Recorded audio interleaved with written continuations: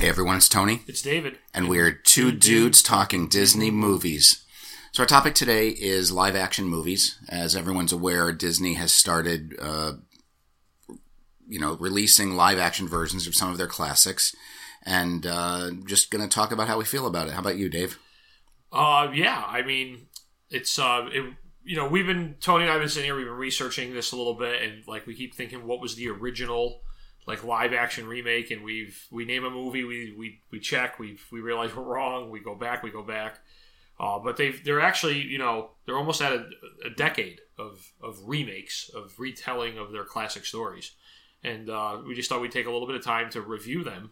Well, they're really a little bit past a decade, so I would say in the modern era, the first remake is Alice in Wonderland, which was released in 2010. But there was actually one before that Correct. We thought about. We've been debating whether we're calling this the first because it's not in this modern series, if you will. But the first being the 1996 remake of 101 Dalmatians. With Glenn Close's excellent Cruella de Vil. Yes, and I like that. I was a fan of that movie, but it wasn't... It's almost like a different era. It wasn't this blitz of live action remake. Right. It was... it was standalone, really. It wasn't there. I liked that movie. I, as you know, and everyone knows, I'm not a fan of a lot of this remaking. It's okay, did we run out of ideas? We're just taking things off the shelf. Now, they do sometimes take them like Maleficent, which is the story of Sleeping Beauty, but they flipped it and they're telling it from Maleficent's view. How this new Maleficent, Maleficent Returns, Electric Boogaloo 2, whatever they're calling it, however that's going to be played, where does it fit into the story? I just don't know. But I think it was cool that it was from her point of view. So it was a story you were familiar with. You knew Flora, Fauna, and Merryweather. Sleeping Beauty, Princess Aurora was there. But that wasn't the main crux of the story. Correct. Would you rather have that? Or would, I think it kind of cheapens it if it's just a direct retelling. Right. Even with the direct retellings, though, like Beauty and the Beast, okay, that was pretty much the straight story. It's still cool to see the films translated into real life. Right. And then there's the question of the Lion King live action, because all the animals are not live action. I mean... Which is the same story with The Jungle Book. Both Correct. The Jungle Book and Lion King are being directed by Jon Favreau, who was the director of Iron Man and Iron Man 2. But, you've got all of these animals in this movie. Now, Jungle Book at least had some people. Correct, some people. Where Lion King has none. Lion King is just complete, straight, live action, computer animated characters. Yeah. So while it looks live and computer technology's come a long way, in the past 30 years, I mean, look at, it was such a big technological advancement when Sully, when they could animate each one of his hairs, yeah. That was such a big deal. And now you're animating hair on animals that look completely real and aren't just animated. Correct. So it'll be interesting to see how that comes across and if the public goes for it. I mean, I think they will. Right. We just had the release of Aladdin, which I don't know if you've seen it yet. I have not seen Aladdin yet. It's an excellent movie. A lot better than I thought it was going to be. And in that movie, Raja, the tiger, is animated. Kind of along the same lines of The Walking Dead. Just an animated tiger, but everyone else is real. Just amazing. Some of the effects that they can do with these computers, you kids and your computers, just mind-blowing. We're a long way from Tron. We are. Yeah. We are. And it's very cool to see. So what are your thoughts on some of these live-action films? I like original content, and it's just retelling, and it seems like it's a money machine. They're pumping these things out, making money off of them, and it's really, I don't know. I don't like the Maleficent thing. It goes back to my whole Darth Vader thing too, where the world we live in nowadays, we got to feel bad for the bad guy. It's just a whole thing. And when I was a kid, Darth Vader was the evilest person in the universe because he was an evil person. and now it's got to be Now we've got to feel bad for him Correct. because he's a paraplegic and he lost his legs. Exactly, and that seems to be, it went from Darth Vader to Wicked to Maleficent, where now the villain has this bad sobs backstory that, as much as they're bad and they're trying to, they're slaughtering people, they're hurting people, we got to feel bad for them. And she's not a villain; she's just misunderstood. Right. And I don't agree with it. Everyone gets a trophy? Yes. Yeah. Well, it's funny because if I try to get my girls, who are now 17 and 14, if I try to get them to sit down to watch the animated Sleeping Beauty, and most of those classic movies clock in at about 65, 70 minutes, they're not that long, they really don't want it. It's, as much as I appreciate classic animation and it's all hand-drawn, I think it's really lost on kids these days. So, I understand your perspective of it's cheap, it's a money grab, they're not really bringing anything new to the table.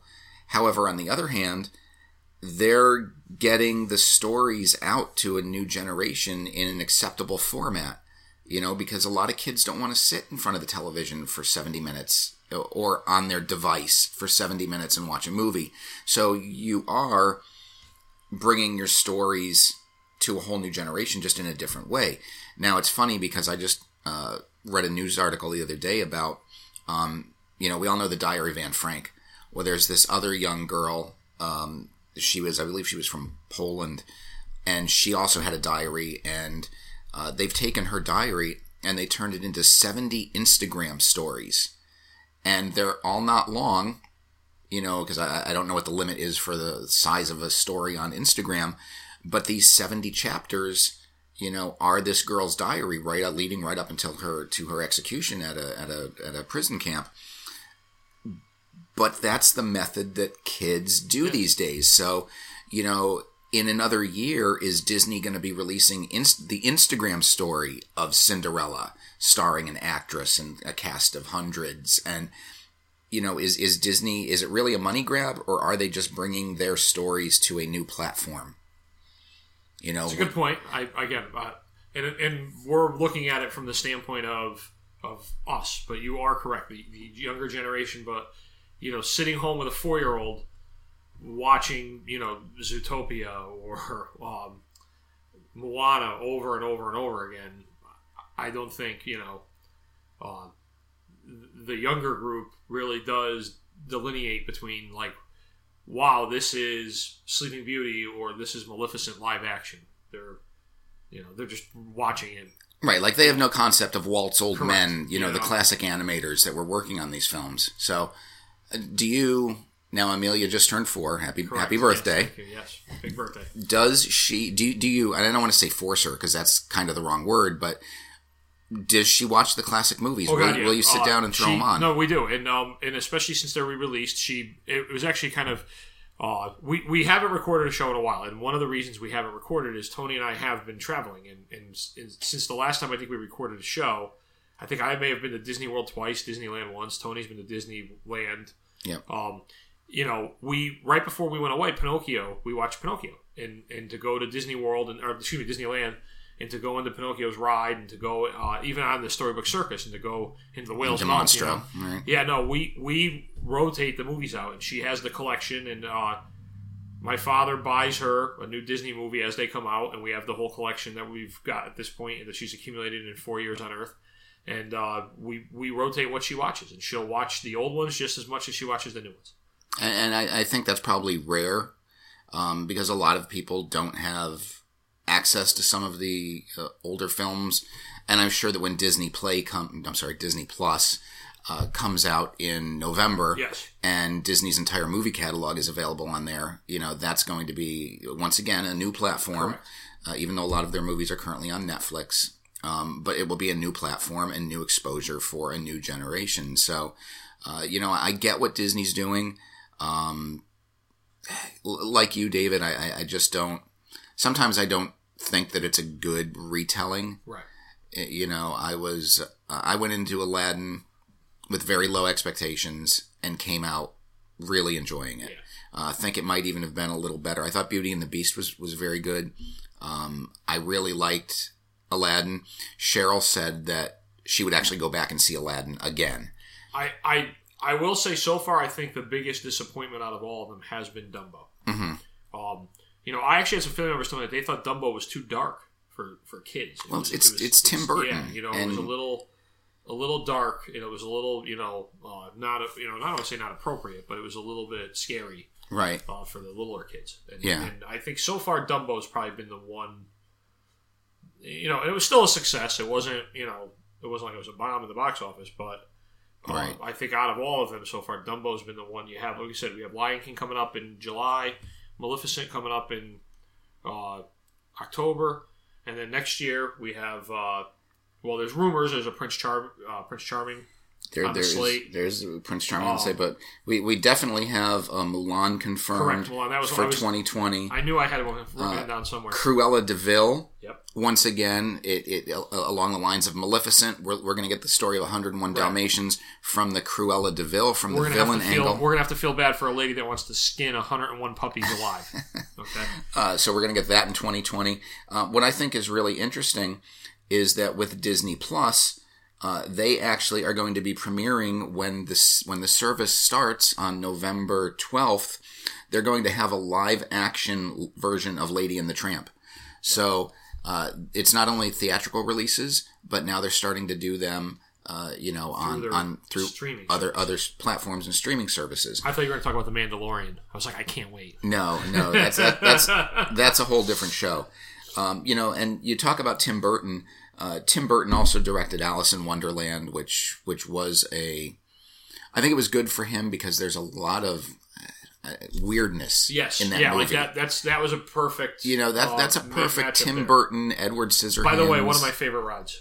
Oh, really? Since we were doing we mentioned the Disneyland thing. Would you agree? I agree. That is a great ride. I not to get off topic, but I don't understand why they don't, with the crowd level of the Magic Kingdom, why they don't add all those little classic dark rides in a section in the back of the Magic Kingdom. I don't get it. Because it gives some exclusivity to Disneyland, and some of those rides are only available there. That's not what people want nowadays, Tone. Yeah. That's why you've got Guardians and Tower of Terror on two separate parks. But back to... Sorry, we digress. We digress. Back to movies. We look at Alice in Wonderland, and then what did they do? They released Alice Through the Looking Glass, which was a sequel, which, once again, talking about not performing well, didn't do so hot.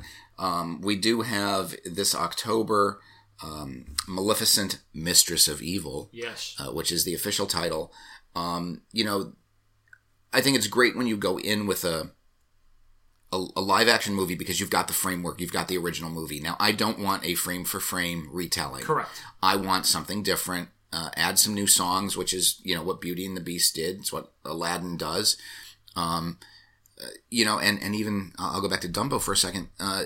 While it wasn't a musical, Baby Mine, which was all over the trailer and is a very was done in a very sad, melancholy type way in the trailer, and really brought a tear to your eye and was really moving, was in the film for about 9 seconds. And it's funny because, they were some things with the retellings. They cut the scene when they first started playing The Lion King. They cut Be Prepared. And one of the reasons they cut Be Prepared was because there was some overtures, if you remember the high-stepping marching like the Nazis. And when they cut it, but they actually had to put it back in because it is an integral part of the story. An integral part of the story where it so one of the things I do like about the live action remakes is they are not scene for scene. They do change them, which at least you'll see something new, but they still do have to pay homage to the original content. And in this case with the Lion King, they actually had to put a scene back in that they tried to change. And in Dumbo, they had to remove the crows. Correct. Because racial stereotypes, and while that was quote unquote acceptable back in the 40s, it just or 50s, it doesn't go over well these days. So scenes like that had to be cut. So it's like David says, a lot of stuff is done in homage, which is cool and I appreciate. And it's also stuff being done with computer graphics, computer, imagery, I don't think you could have handled some of these remakes. Correct. You never could have done Aladdin without the computer graphics to do some of the genie stuff. Yes. Yeah. So 10 years ago, these movies wouldn't have been possible. 20 years ago, they definitely would not have been possible. So with that comes bigger budgets, which then there's, you're forced to, it's got to be a big opening. So you've got a big marketing blitz. And then when something underperforms, then everybody calls in question, well, should they be making a remake? What is the live action really the way to go? We're going to call this the Solo conundrum. The Solo conundrum. The Solo conundrum. Mm-hmm. You go back and look at it. I think Solo was a great movie. I loved it. I could watch it again and again. I watch it again and again on Netflix. But, bad reviews in the beginning, people hating on the fact that they were retelling Han Solo's, and the Rotten Tomatoes score came out and it wasn't what they thought it would be. But at the end, if you look financially, the movie was a success. They made money off that movie. Right. But just there's hate that goes along with it. Right. That, and that's what happens with some of these live action movies is there's that hate that goes along with it, and that's it. Right. Like I know my brother-in-law and sister-in-law are big fans of The Lion King, the animated version, and that's kind of their movie as a couple. Yeah. And I'm sure they're excited for the new version, but it would be interesting to ask them, does this enhance like your thought of The Lion King, or is it? It's like do they feel, why are they doing it like everybody else feels? That being said, I think that Lion King will probably be the summer blockbuster, biggest movie of the summer. It's not going to eclipse Avengers. Right. Well, actually, I think your biggest Disney movie of the summer is probably going to be Spider-Man. Well, Spider-Man's really technically a Sony movie, but it's a Marvel's cinematic universe movie. It's convoluted. It's like mine and Tony's relationship. It's very, very convoluted. There's many layers. There's no, but I'll go see it like I do most Disney movies. Because we get to see the most sad and disappointing moment of our childhood in ultra high def 4K. It's going to be great. Right. We're going to be crying in the movie theater, and our kids are going to be looking at us like we're crazy. Looking down the pike, the one live action movie that I will say I am excited for is Pinocchio. Yeah. Because Tom Hanks is Geppetto. Geppetto, yeah. And it's Tom Hanks. Right. It's Tom. How can you not love Tom Hanks? And his association with Disney and Disney movies and Pixar is pretty good. All right. So, I don't know. What are your thoughts? Yeah, Tell what us are your thoughts? Comment below. And maybe we'll get one person to comment. Yes. Let's see if we can get one person to comment. Maybe Buddy will comment. Yeah, I'll get Buddy to do it. So actually, who I'm going to call out to comment is my cousin Nikki, because she is a big movie person. She goes to all the remakes. We go to Disney with her a lot. We just went down in April and ran the race together. So Nikki, tell us your thoughts in the comments below. Do you like live action remakes, or is it just a bunch of crap? Correct. So until next time, I'm Tony. I'm David. And we're two dudes talking Disney movies.